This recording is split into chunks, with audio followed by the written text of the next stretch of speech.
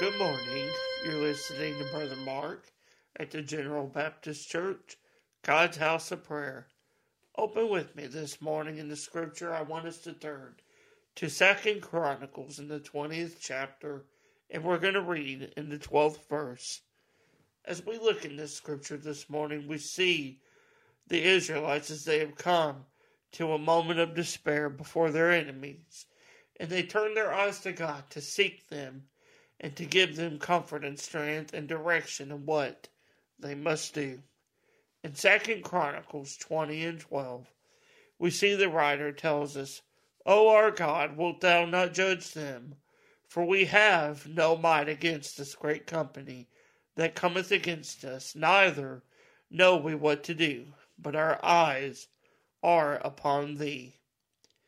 We've all been in situations of great grief and distress, situations that just seemed so unbearable that there was no way out that we could find. Although we have not been in battle as we see the Israelites here, we have all faced obstacles that were overwhelming and too difficult to resolve by our own strength. And this is what we see in the second book of Chronicles, as the children of Israel are about to face the Moabites and the Ammonites who have come against them because they are God's people. They are God's chosen, delivered by his mighty hand. After calling out to God to judge their enemies, declaring they don't know what to do, they end their plea by the declaration that they have their eyes upon God, waiting for him.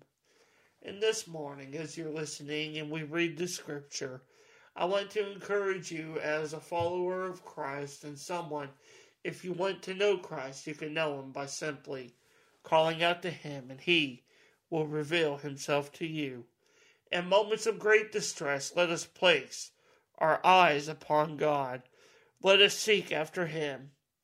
As we read this scripture today, we must remember to seek God, just as I have mentioned in the hardest of times. We must remember that God is always there. He tells us in his word that he will never leave us, neither will he forsake us. The scriptures teach us that God hears our prayers, even our deepest cries. Let our eyes always be upon the living God in whom we can trust. I pray that this scripture and this devotion encourages you in your coming day. Thank you for listening, and God bless.